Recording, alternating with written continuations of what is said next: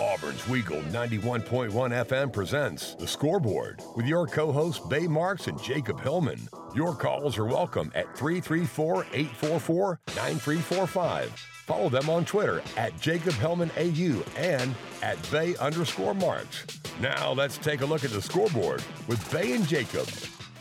Welcome into The Scoreboard on WEGL 91.1 FM or streaming on WEGLFM.com. I'm Jacob Hillman, sitting next to Bay Marks as always. Last night, the jungle was rocking, even with some questionable officiating as Auburn got a 14-point victory over the Vanderbilt Commodores. How are you doing on this fine Thursday, Bay? Well, I know you know from last night, but I had to bounce after post-game with jungle duties to study for an exam, so that is over.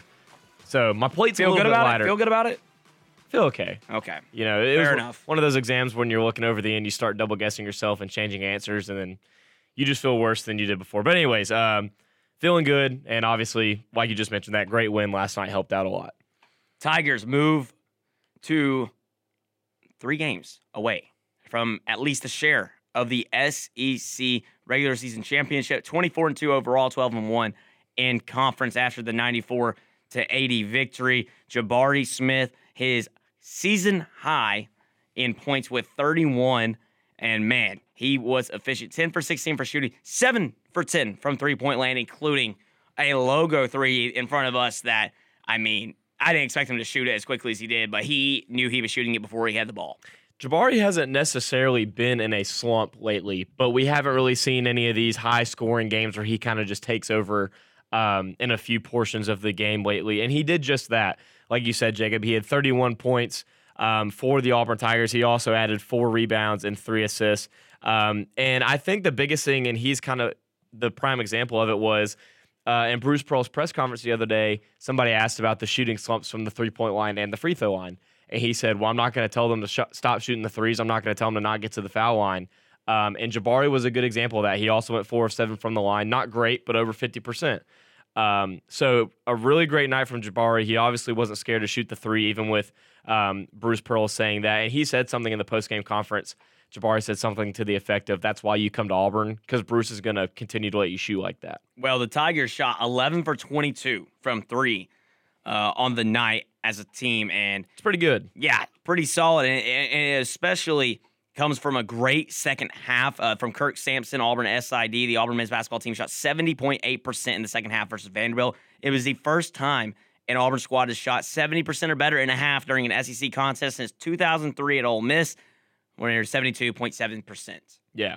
And impressive display of offensive basketball. And also just the point with the free throw line that I was trying to make a second ago. I mean, there was obviously plenty of opportunities to get to the foul line last night, like you said, with the officiating that was in the building. Auburn finished the game 21 of 26 from the charity stripe, which is good for nearly 81%. Obviously a dramatic change in what it's been like lately for them. But outside of Jabari, Walker Kessler again just continuing his tear in the paint in the SEC. 22 points, 7 rebounds, and 7 blocks. Almost another near triple-double. Yeah. And that's his career high in points. Yeah, and that's the thing is, the fact that you see both players that at the top of your scoring list hit career highs this late into the season, that's something that you really love to see. It shows that they are still improving, they're still building on each other, and, you know, sometimes you see teams peak early. Now, I will say this team, It could have. You never know. But I do think that this team still has room to grow. And we've said it several times they hadn't played their best game, but it's possible they have. I think that Alabama game was such an impressive game. But other than that, it's hard to say any game came close to that. And I think that they can get back to that level. And to do that, you're going to need Jabari and Walker to not necessarily have games like this, but whenever other guys aren't performing as well. I mean, you look at the foul, I mean, K.D. Johnson, 4 fouls. Alan Flanagan, 4 fouls. Seb Jasper, 4 fouls. Wendell Green, he played well. He didn't put up a lot of points, but a lot of assists and a lot of rebounds. He almost had a sneaky triple-double, and it's really something that you want to see those top 2 scorers dominate as we move near the postseason. Yeah, and I think the point is you want more consistency out of everybody in a more consistent manner. We've said it time and time again on the show. It's one guy one night, then one guy another night. Walker Kessler has shown that consistently lately. He's been the most consistent player on Auburn's team from beginning of the season to now, despite the couple games he fouled out and got in foul trouble. You could argue Jabari and Wendell there right behind him, maybe even KD.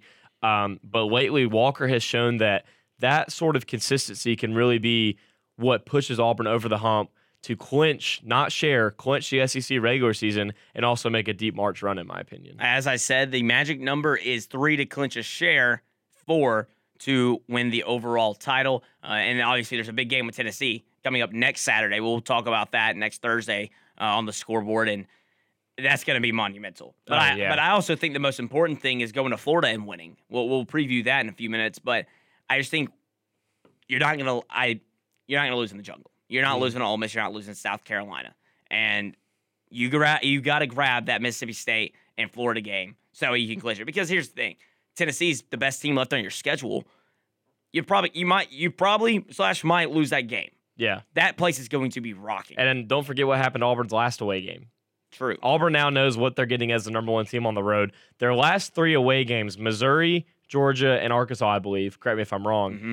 They got the best shot from all 3 of those teams. Nearly lost the first 2, and then finally fell against Arkansas. So, won't get too ahead of ourselves, but I mean, it is something to think about now that we are down to the last few games of regular season. And I'm looking forward to it. I'm looking forward to seeing how this team does in front of a great environment against a good team, possibly a great team. We don't know that about Tennessee yet. I think they are trending in that direction of being a great team, but nonetheless. And going back to last night, I think we stressed this a lot, how next man up. Someone's going to step up every night for this team, whether it's Katie Johnson and Wendell Green or off the bench, Devin Cambridge or Jalen Williams. Last night, it was the 2 best players on this basketball team. It was Jabari Smith, Walker Kessler. Because, like I said, look at the rest of the box score. I will say this is a game where the box score pretty much does tell the story. Yeah. Because of how many fouls there were. That really dictated how the game went. You were not able to let Katie Johnson and Zep Jasper play the kind of defense they like to play. And that's why Scottie Pippen Jr. was able to dominate. He's a heck of a player. Yeah. Heck of a player. I mean, it was literally just a duel between him and Jabari. It was cool when they were guarding each other. Yeah, it was really cool. Pippen, 29 points, 5 rebounds, 6 assists, 5 steals. He only turned the ball over 3 times, and he handles the ball every possession. Yeah, he shot 7 of 18 from the field. I mean, he just, like you said, handled the ball, had 6 assists, 5 steals. I mean, well, there's one big number that I think we just kind of glanced over. The free throw number, 14 for 16 from the line. He was scoring in all different facets of the game, and I leaned over and said it to a few of the guys last night. It really felt like a one-man team in the second half for Vandy. Obviously, early in the game, Auburn got down by, I believe it was 9 or double digits at one point. 11. Yeah, 11-0. It really seemed like it was all of Vandy, but I mean, the second half, it was just truly a one-man showing from Scotty, and they just couldn't keep up with Auburn, truly and simply. But that's a guy that's going to be playing a lot in the NBA. For sure. I mean, I don't know how much his game translates to the NBA, but he's going to get a shot. I mean, there was a lot of pro scouts last night of the game, and I know 3 guys for certain from both teams combined that they were there to see. Absolutely. I mean, the 3 guys we've been talking about so of far course, today. Yeah, so. they're pretty much the topic or the discussion at topic right now. So moving on, I want to talk a little bit about the guys that got in foul trouble. Let's talk about KD. Let's talk about Allen. Let's talk about Zep. Now, you can't really judge them off this game when the way the fouls were being called. You could breathe on someone wrong and they were going to call a timeout or they were going to call a foul. So these are your 3 defensive guards that you really trust to go out there and play good. And listen, not to get ahead of ourselves, but next Saturday at Tennessee, when you're playing Vescovi and Chandler and their other guard that's really good, you cannot have this happen. No, not at all. These guys have to be on the floor, not in foul trouble, playing defense the way they want to play defense. And that's scrappy, in-your-face style of defense. Yeah. Here's the thing, man. I don't want to sound like a broken record, but the depth of Auburn is, I think, the reason why last night was, it was a little bit of a struggle, but why it wasn't as close as it was. If you tell me any other game that these 3 guys get in that bad of foul trouble and produce the way that they do, it's like, well, this is going to be a close game, I'd feel like. Looking at it, obviously, Zep doesn't score, but, when Zep was out on the floor, Scottie Pippen really wasn't doing anything. No.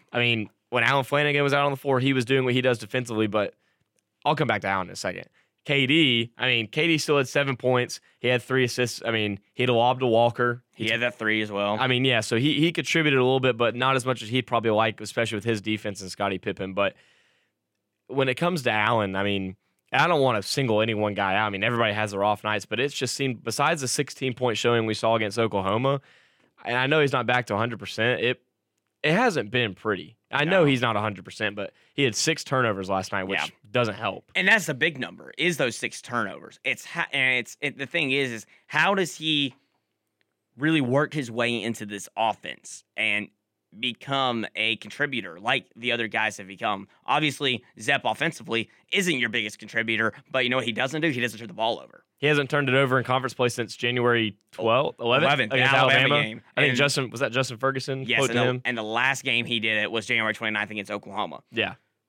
That's the difference, is obviously both of them are out there for the defensive tenacity, whereas Flanigan is also turning the ball over. See, and I told you before Allen came back, did I not say here on the scoreboard, I said my biggest concern with having seen Auburn play already this season is going to be how Allen fits into the offense in the way that they like to play. Allen's more slow. Allen's controlled. We've seen Allen catch a ball on the wing, observe the floor, see what he may have, and then take action. Whereas some of these other guys on this team just without even hesitation are just going ahead and they're rolling. We're playing fast. We're moving. Or we're passing the ball around. We're scoring. We're doing whatever. Allen likes to play calm, cool, and collected. And I think that's kind of what the biggest problem is right now. I think it's also a little bit of a mental issue. Yeah, and I think the good thing is what the bucket he scored last night was an alley-oop. It was an exciting play, one that is just in transition. It's good to see. It's good to see him see that from his spot in the corner and just cut to the basket and catch a lob and score with it. Yeah. And hopefully that's something that can turn, because it also gives him confidence jumping off that leg. Yeah. So I don't know how much the confidence with the leg has impacted him at all. I think he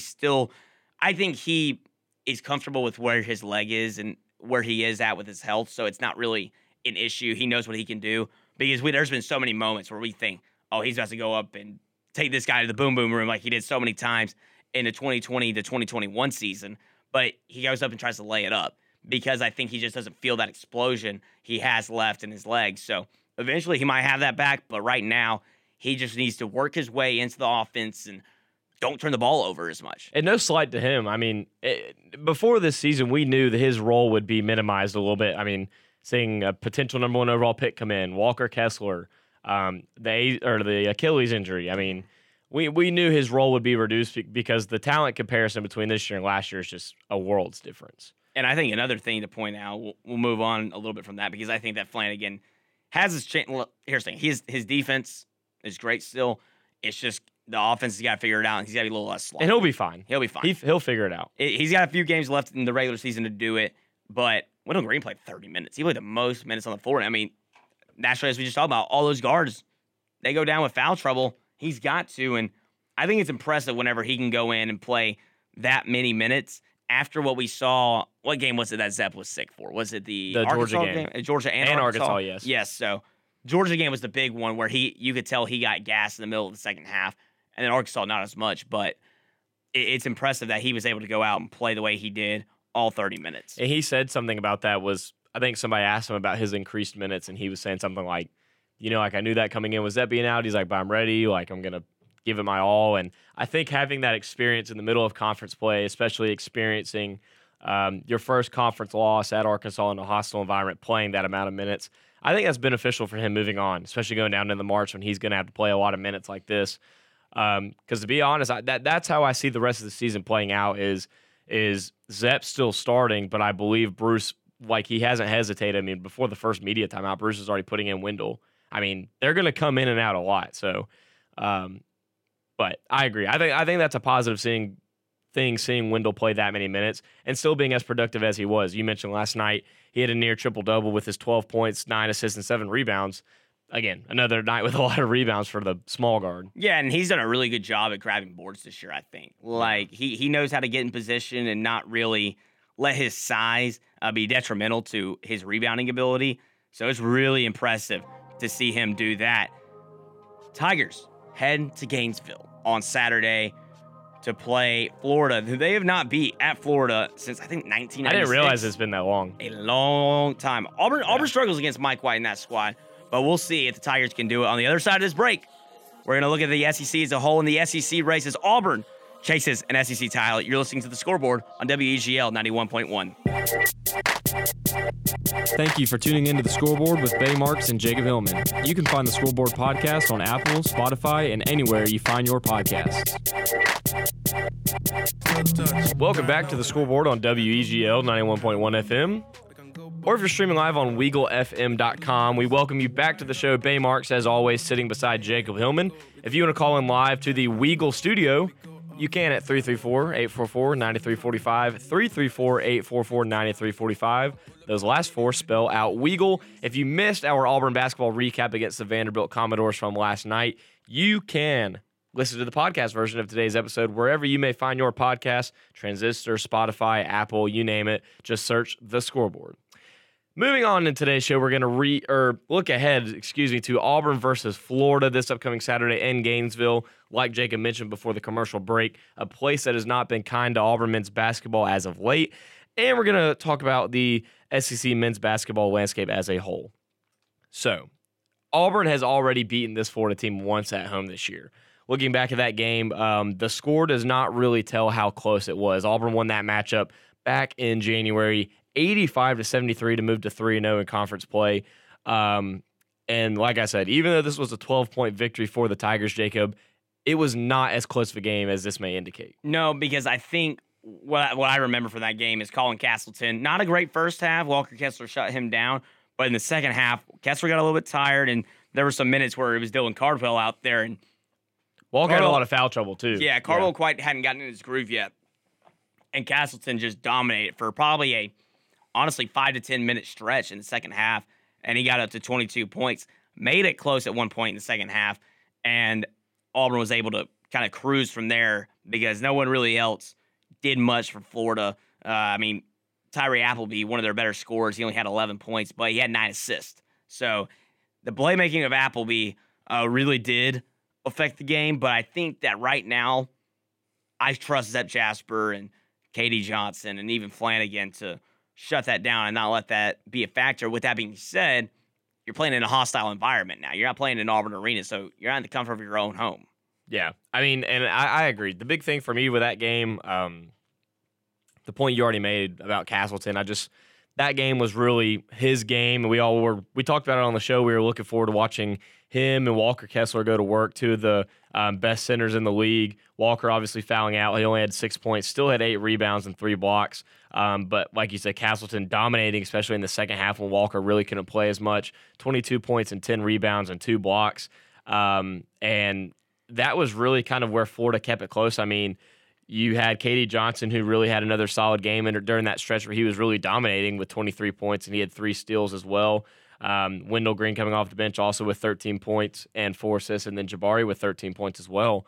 But I think that's the biggest thing, Jacob, like you mentioned, is going into Exact Tech Arena, as it is now known. It's the O-Dome. Yeah, the O-Dome, whatever you want to call it, and playing against Mike White and this Florida team on the road with that target on your back of being a former number 1 team, number 2. I mean, that's still a huge target on your back. And this Florida program is definitely going to be looking to beat Auburn. They haven't last year. They did, but I mean, I don't think unless you won a championship or something like that, you really don't look at last year even if you were successful as much of anything. I mean, and this is also still a bubble team. Let's not forget. True. I mean, true. Lenardi said before their matchup against Kentucky last week that a win at Kentucky would solidify them at the moment a spot in the tournament. They obviously got bounced by 20-plus points and then lost on the road by 1 at Texas A&M in a hard-fought game. But this is a team with 5 games left on their schedule where they could put themselves in a good position to make the tournament. They host Auburn, Arkansas, and Kentucky, the number 2, number 23, and number 4 teams respectively. And then 2 easy road games at Georgia and at Vandy could be an easy one for them as well. So this is without a doubt a huge game for Florida. Well, especially when you look at the fact they're sitting right in the middle of the pack of the SEC. Yeah, they're tied with South Carolina at 6-7 and 1 game behind LSU and Alabama. Of course, Alabama got a win against them earlier this year, and I'm sure they lost to LSU as well, but I could be mistaken there. And I really think that there's a difference between being the 8 seed and the 7 seed. Yeah, you do not want to sure. play that 1 seed. Now, of course, of course, we've seen the 1 seed fall, and that being Auburn to Alabama a few years ago. But I think it's a little bit different when you're playing your rival, and you don't want them to be successful. So Yeah. I just don't see Auburn losing as the 1 seed to a Florida or South Carolina or Mississippi State. That's hard for me to imagine. So I think Florida getting up to that 7 seed, of course, that matches you up with Kentucky. That's not much better, but it's still just you don't want to have to play the 1 seed because it's almost just a chalk in right there. For sure. I mean, huge game for Florida. There's several different implications on this game. It is a 1 p.m. Central Time, God's time zone tip-off. So it'll be an afternoon game for Auburn. But Jacob was talking about with the SEC standings, with the tournament right around the corner, let's go ahead. Let's check out these 2022 men's basketball standings. Your Auburn Tigers, like we've been mentioning, now are back with a 2-game lead in the SEC standings with 5 games remaining, meaning if the magic number is 3 to at least clinch a share of the SEC title. But if they want to outright have the SEC title, the magic number is 4. Following them is Kentucky at 10-3, tied with Kentucky at 10-3 in conference play is Tennessee, who just beat Kentucky at home this week in a huge upset, really solidifying themselves obviously in the second place of the SEC. Followed by Arkansas, who found themselves back in the top 25 this week at 9-4.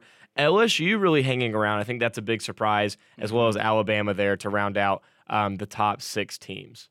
Yeah, and what I look at is that Tennessee and Kentucky battle. Obviously, Tennessee and Kentucky are tied right now in conference play because they split this season matchup, and Kentucky lost to Auburn, so Tennessee has the upper hand if they can beat Auburn on getting the tiebreaker over Kentucky. But yeah, I think the middle of the pack is what's critical. I don't know if any of these teams are good past Arkansas. Yeah, I mean, I will say this: LSU, Alabama, Florida.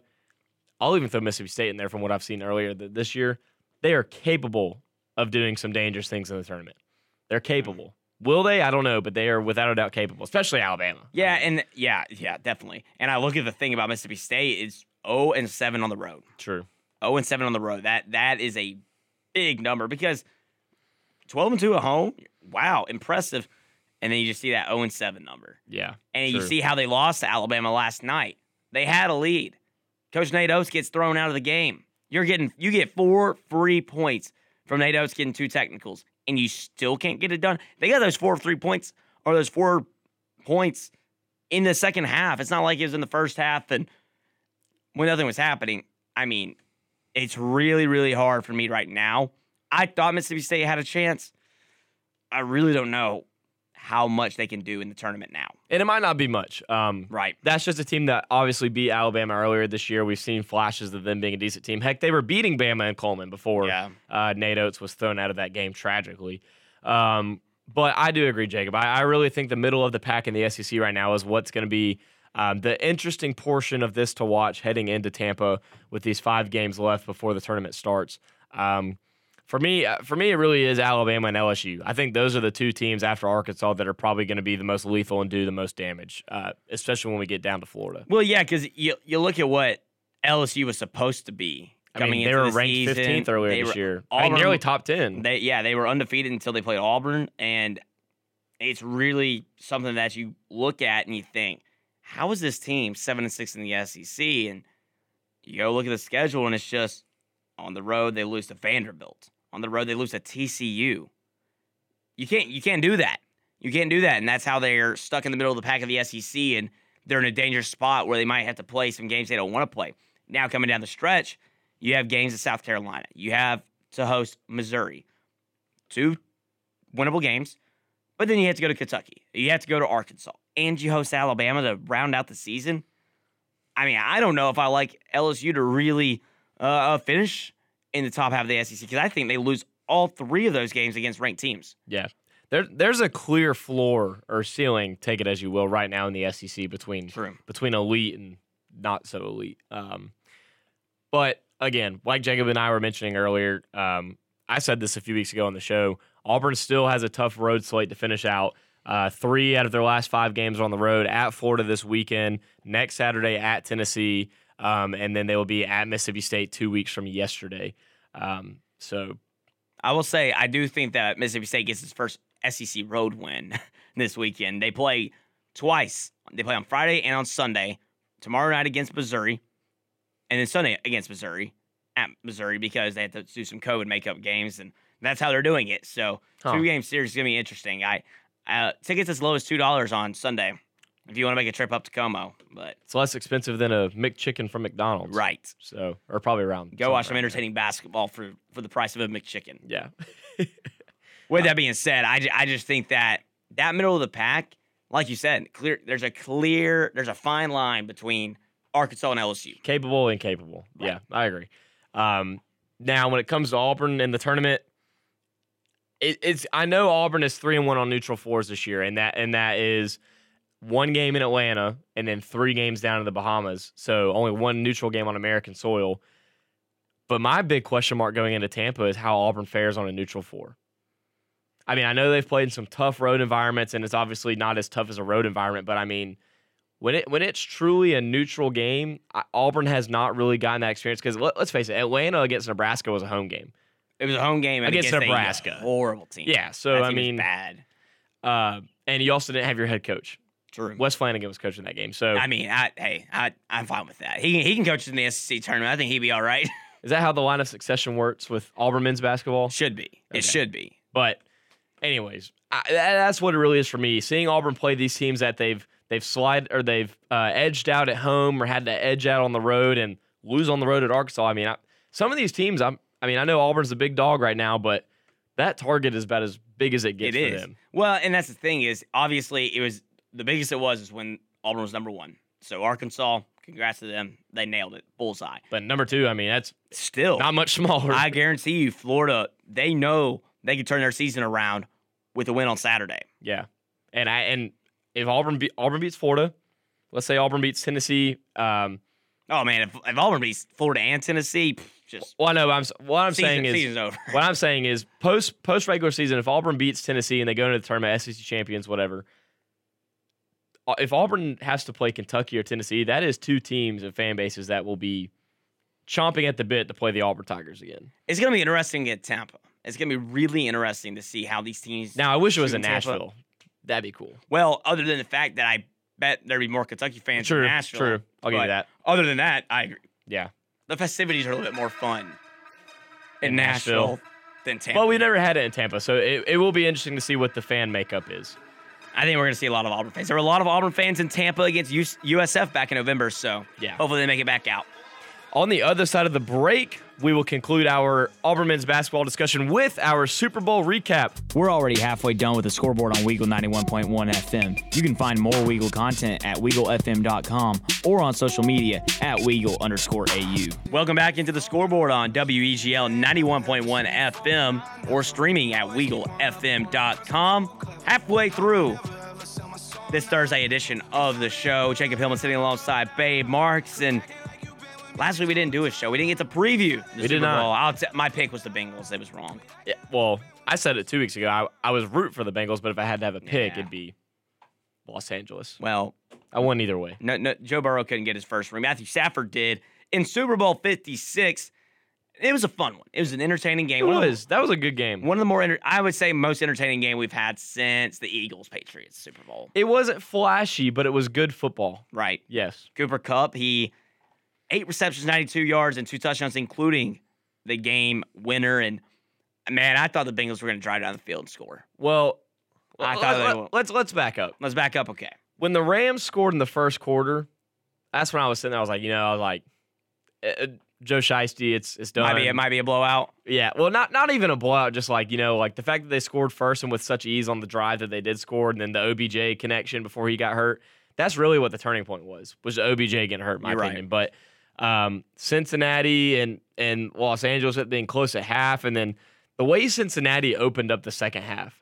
If they would have scored a touchdown instead of an Evan McPherson field goal, I mean, no telling. I mean, Cincinnati probably would have won that game. Yeah, and you look at some of the mistakes also with the Bosch extra point. Yeah, that was obviously on the Rams. I think that was another turning point. It's just it was a weird but fun game. The Rams kind of. I don't want to. Let me phrase this. After the OBJ touchdown in the first quarter, it almost seemed like in the second and third quarter they tried not to win that game. True. Like, I mean, it was just tried not to lose. Yes, Cincinnati caught every break. They opened up the second half the way they did with the ball, and they and they scored. They almost scored again with the touchdown, but kicked a field goal. I mean, and then like you said, at the end, the Bengals defense was holding them in the red zone, and then there was like flag after flag after flag, and then it was just like honestly just let the Rams score at this point. Yeah, save your time. But that's what happens when you don't draft Penei Sewell, and then you get sacked 9 times. Well, I would say Ja'Marr Chase worked out. No, yeah. I'm just saying that'll be a point of emphasis in the offseason for their personnel. It should be, and yeah, you talk about that drive. 15 plays, 79 yards in 4 minutes and 48 seconds for the Rams to score the game-winning touchdown to Cooper Kupp from 1 yard out. And, of course, the Bengals, they got a 17-yard completion to Ja'Marr Chase and were unable to convert a first down from there. And as you said, just the offensive line didn't give him a chance on the 4th and 1 play because one Pirine could have made that catch, but the pass was just not good enough because of him going down to the ground. And if he had enough time, Ja'Marr Chase was breaking free. The 4th down play? Yes. Yeah. To start, I honestly would have ran the ball. Probably. But yeah, plenty of time. How much time was left? 43 seconds, and they had another timeout. Yeah, I would have ran the ball, first of all, because you only need a field goal at the least. Second of all, yes. My professional opinion is make it clear. I honestly think Joe Burr was a little nervous and scared in that moment and didn't. I think so.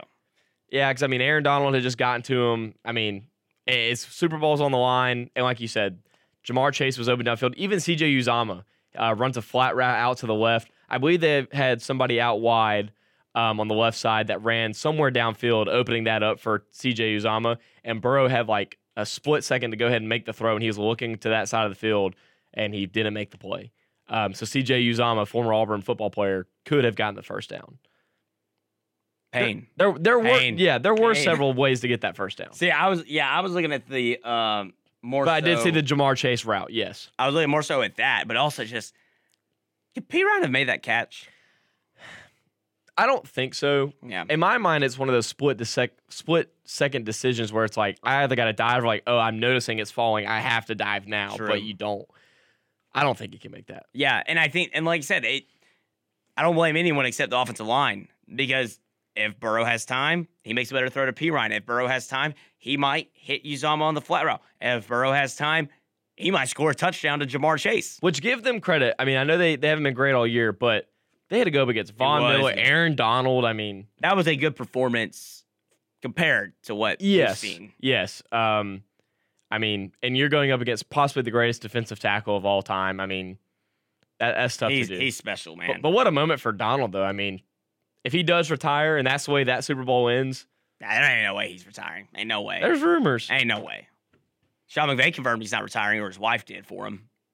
Aaron Donald? No. Sean McVay. Well, I would hope not. He's 36. Did you not see those reports? He was going to go into TV after winning the Super Bowl. Oh, I didn't know that. Yeah, and then his wife posted on an Instagram. He is story. pretty enough for TV. I mean, you said it, not me. Sean McVay, though, is he the youngest? Youngest. Well, Super it's Bowl crazy to coach? think he's 36, right? Right. He was 33 when he got there the first time. Super Bowl. So, yeah. Hey, that's 12 years older than I am now. Well, it's kind of like the stat where we went from the oldest Super Bowl coaching matchup last year to the youngest this year with Zach Taylor and Sean McVay. Interesting. Yeah. That's what's great about the NFL, though. Yeah. You can get it either way. You're not going to get just a bunch of old guys or a bunch of young guys. You got it all. Speaking of head coaches, do you like Taylor? Do you think he's good for Cincinnati in the long run? I do. He just got an extension. Yeah, because I think the coaching in the NFL is one about scheme and who you hire as offense coordinator, defense coordinator, but also the culture. And I think that Zach Taylor seems to be building a good culture there where those guys are out there having fun. They're doing their thing. And if they like their head coach, that's what you need. Yeah. Because he's the leader. He's going to give them everything they need because they're going to go out there and do it. But it's just he needs to give them exactly what they need to get done. So yeah, I think it could potentially be good. I think it was either a 5 or a 6 year extension. I could see him winning a Coach of the Year award in the next 2 years. His first year, they had the worst record in the league. Second year, they had the 27th because, I mean, obviously Burrow got hurt, went 4-11, or 4 and whatever it was, whatever the record was. And then this year, I mean, they finished 10-7, takes them to a Super Bowl. I mean, they win the North. I mean, that's a tough division. It is. The AFC North is tough. And next year, I could see them getting to 12 or 13 wins next year. Yeah, Easily. if they get a good O-line. Because another thing I look at in that division is what is the Ravens going to do? And then the other two teams, Steelers and Browns, what in the world are they going to do? Yeah. Because, we know where the Ravens stand. They got Lamar Jackson. He was hurt at the end of the year. He's going to be healthy. Yeah, Mark Andrews. It's a matter of what they can do, I think, schematically. I think how can the Ravens help Lamar Jackson out, and how can Lamar Jackson adjust his game to do that? Yeah. Whereas the Steelers don't even know who their quarterback's going to be. And then the Browns also don't know who their quarterback's going to be, honestly. I mean, a team that got out of a dumpster fire might be jumping back into one. So. Yeah, I'm not sure they're quite to that point yet. I think that there's just probably so much happening with that franchise. You know, when they had Odell, you see how good Odell is with the Rams. Something was not right. Yeah. Something was not right because he was just not performing with the Browns. And it could be Baker, but anyway, point being, I mean, I think the Bengals in that division, honestly, out of the 4 teams right now, are set up best in the long run. Absolutely. I mean, Joe Burrow, the young receiving core, Joe Mixon. I mean, if they can build a better O-line for Joe Burrow, maybe get a few better secondary players and maybe another linebacker or two, that's a team that's going to be dangerous. I mean, one of the best kickers in the NFL, a rookie that they drafted. I mean, they're fine special teams. What else can you ask for? Not much. Besides the O-line and maybe a few more key defensive players, I mean. Because I'm trying to think of, because in that game, there was nothing that you look at other than Burrow getting pressured immediately. You think, oh, man, that's what cost them the game. Nothing cost them the game. The Rams made good plays. They did their thing. The Bengals just came up a little bit short. Yeah. It is what it is. Yeah. I mean, that was in credit to Burrow. I think he played on a sprained MCL. Like, I think they finally came out with that and said that. So, credit to him. He'll be back. Ooh, did you see? And what about Stafford rolling the heck out of his ankle on Yeah. that throw? Woo! I will say that no-look pass from Matthew Stafford with the Super Bowl on the line, game-winning drive. Nasty. I mean, he's looking this way, and if you're Cooper Kupp, he's just whoop.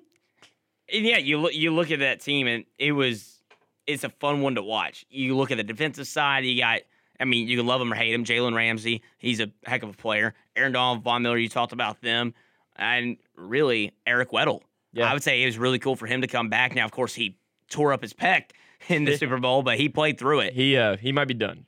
I would say he is, Yeah. and I think he's fine with being done after that one. And Jalen didn't even play a great game. No, he did not. And you could honestly, like I said, a Jamar Chase possible touchdown. Yeah. It was Jalen Ramsey. He was on the ground, face flat. Yeah.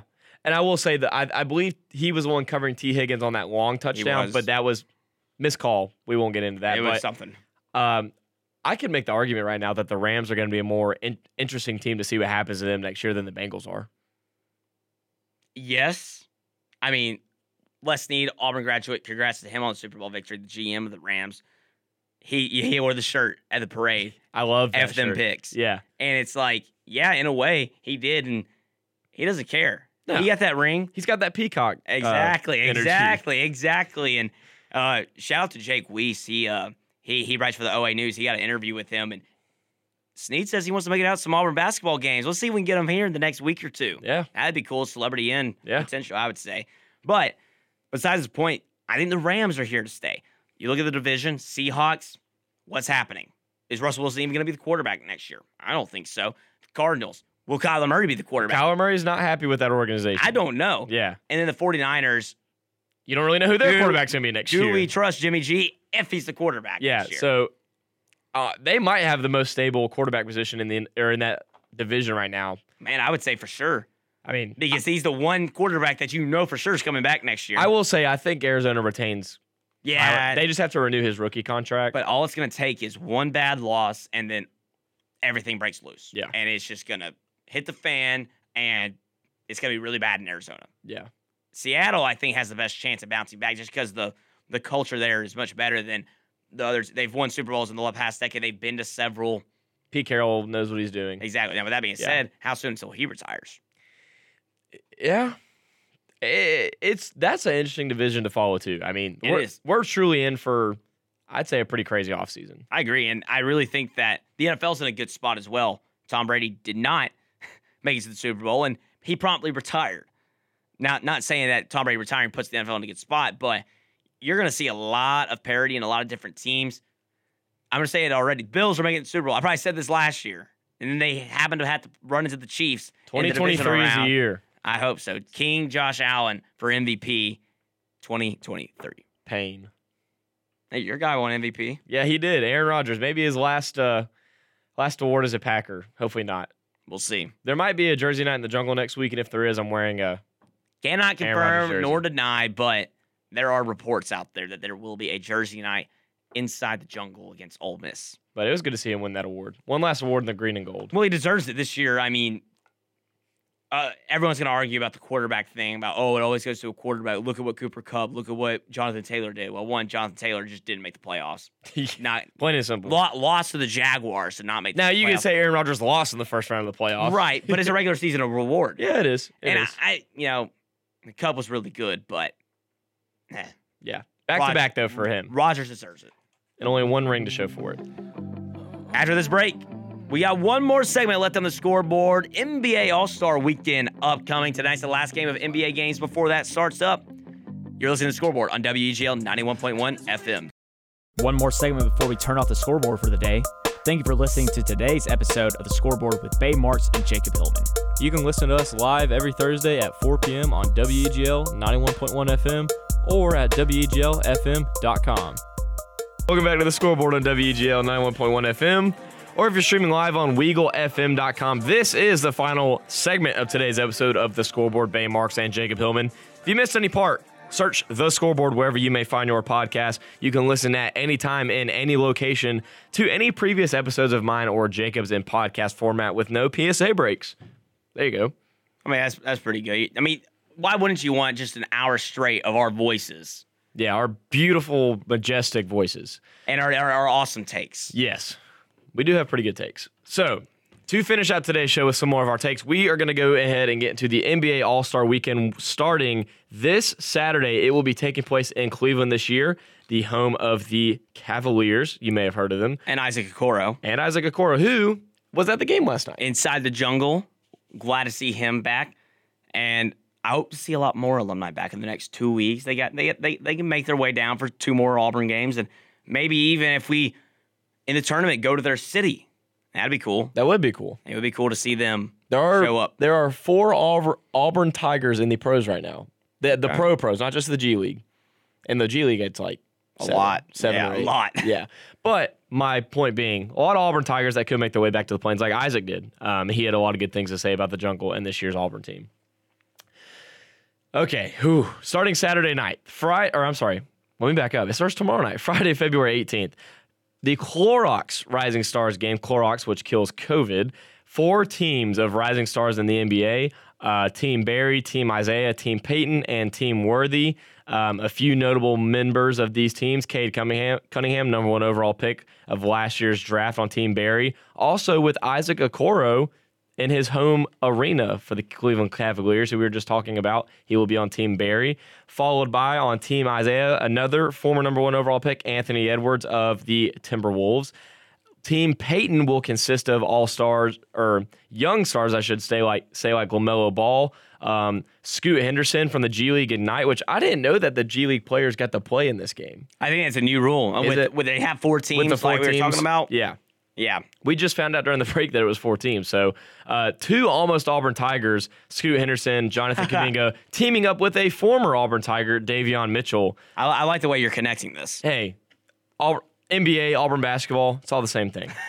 And then the final team, Team Worthy, featuring Jalen Green, another almost Auburn Tiger, with Jalen Suggs, who was a star at Gonzaga last year. So if you're interested in that, tune into that tomorrow night. Any of these, real quick, Jacob, that you're looking forward to, any of these guys in the Rising Stars game? Well, we're not going to mention Auburn Tiger rivals Herb Jones and Tyrese Maxey. Okay, fine. I'm looking at Team Barry. I really like what Cade Cunningham is doing at Detroit. Obviously, I love what Isaac's done with the Cavs, but Evan Mobley, I think, is a great candidate for Rookie of the Year this season. And him on that team with those guys, I think, have a good chance. But I don't know if they're going to win it. Team Payne looks pretty dangerous. That's what I was going to say. I mean, 4 guards of LaMelo Ball, Davion Mitchell, Scoot Henderson, and Jonathan Kuminga, who shooting for whatever. But that's a team that's going to play fast. So I really like Team Peyton. But then I could also see Anthony Edwards for Team Isaiah carrying with Tyrese Halliburton and Isaiah Stewart, guys like that. It just feels like Edwards probably will thrive in these games. The Taco Bell Skills Challenge, Saturday, the first event of Saturday night's All-Star events. You will have Team Rooks, which consists of Scotty Barnes, Kane Cunningham, and Josh Giddey, obviously 3 rookies. Then Team Cavs, 3 Cavaliers consisting of Jarrett Allen, Darius Garland, and Evan Mobley from the Cavaliers. And then Team Antetokounmpo, Giannis, Alex, and Thanasis, the 3 brothers going to be participating. So you might be saying, why are there 3 teams? So there will be 3 teams, and they will compete in the new format that features a competition of 4 rounds that will be testing their shooting, passing, and dribbling. The NBA says that each of these 3 teams will compete in these 3 rounds of the challenge. The 2 teams with the most points after 3 rounds will advance to the final, and then challenge points are earned by winning each of the first 3 rounds. So, of course, it's still your skills challenge. It's just in a team format. Reworked, and that's something they're doing with the Rising Stars game as well. They're reworking because, hey, the dunk contest, everyone loves. 3-point contest, everyone loves. These 2, they don't get as much love, so they're trying to figure out how to do so, and we'll see if this one works. I do like the participants. I really like having Team Antetokounmpo, and then obviously the host city has 3 guys competing, and then Team Rooks is a nice addition. And I really like Team Rooks. I really, really like them. I think Team Rooks could get it done. If not, the Antetokounmpo brothers. I mean, just because, why not? They're probably competitive as crap. Yeah. They're gonna be competing with each other over the other teams, and that's how they'll win. Yeah. Oh, man, that's going to be a fun one. So that's going to be the first event to kick things off Saturday night. Then followed by that on TNT, the second event, and then the Mountain Dew 3-point contest. I know somebody in this studio that loves Mountain Dew very, very much, and it's the guy talking. Participants will be CJ McCollum, who was just recently traded to the Pelicans, Trae Young from Jacobs Atlanta Hawks. Give it up for him. Woo. Zach LaVine from the Chicago Bulls, Desmond Bane from the Memphis Grizzlies, Cat from the Minnesota Timberwolves, Fred VanVleet from the Raptors, Luke Kennard from the Clippers, and then Patty Mills from the Nets. So not a lot of flashy names really besides, Trae Young, McCollum, and a few other guys. But this could be a pretty, potentially a pretty intense challenge. After closely watching the 2 Hawks-Raptors games, I think Fred VanVleet's going to get it done, man. I don't know, really. I like a lot of these guys. I could see a Desmond Bane being a sneaky guy in this competition. Pulling for Trae Young, obviously, for my Hawks. And is there anyone I'd want to just eliminate right now? Not really. Well, I think it's just interesting to see Cat in there. Yeah. And correct me if I'm wrong, but is this a new format as well? It's 70 seconds now instead of 60. Yes. And then it is 27 basketballs instead of the normal 25. So a maximum possible score of 40 points in one round. Yeah, I'm not sure where they're adding those 2 basketballs, but interesting. Yeah, so keep an eye out for that. So if you see that, it is a new format. Moving on really quickly, what everybody loves, the Slam Dunk Contest presented by AT&T. 4 participants this year. Cole Anthony from the Orlando Magic, Juan Toscano Anderson from the Golden State Warriors, Obi Toppin from the New York Knicks, who played at Dayton his last several years, and then almost Auburn Tiger Jalen Green. Does that mean that Auburn fans will be pulling for Jalen Green? Probably not. Yeah. But I would put my money on him or Obi Toppin. I do like Jalen Green. Here's what I'll say about Toppin. I don't think so. I don't know if he has enough the flashiness. He can't move when he gets in the air. Right, for a dunk contest. Okay. In game, I think he's one of the flashiest dunkers ever with the windmills and the 360s, but that doesn't get it done in a dunk contest. I think that, like Jalen I say look out for Cole Anthony, the little guy. Yeah. I think he has a chance if he can pull some tricks out of his bag. I think so, too. It's really kind of anybody's. I don't know much about Toscano Anderson, but keep an eye out for him because he could be a sleeper. And then real quick, before we have to leave, Team LeBron and Team Durant.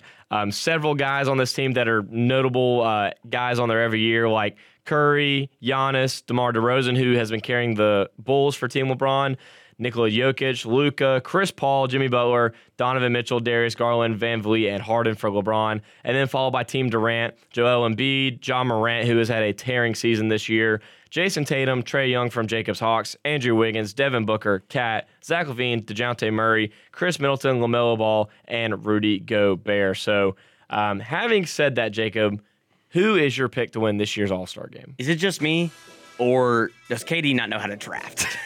Well, it was the funniest thing ever when it got down to 2 last picks between Rudy Gobert and James Harden. It was his pick, and he goes, I need some size, so I'm going to go Rudy Gobert. Yeah, I'm picking Team LeBron. I can't pick against Steph Curry and LeBron James playing together. I'll pick it as well. It was interesting to see them play together last year. I'll pick it again this year.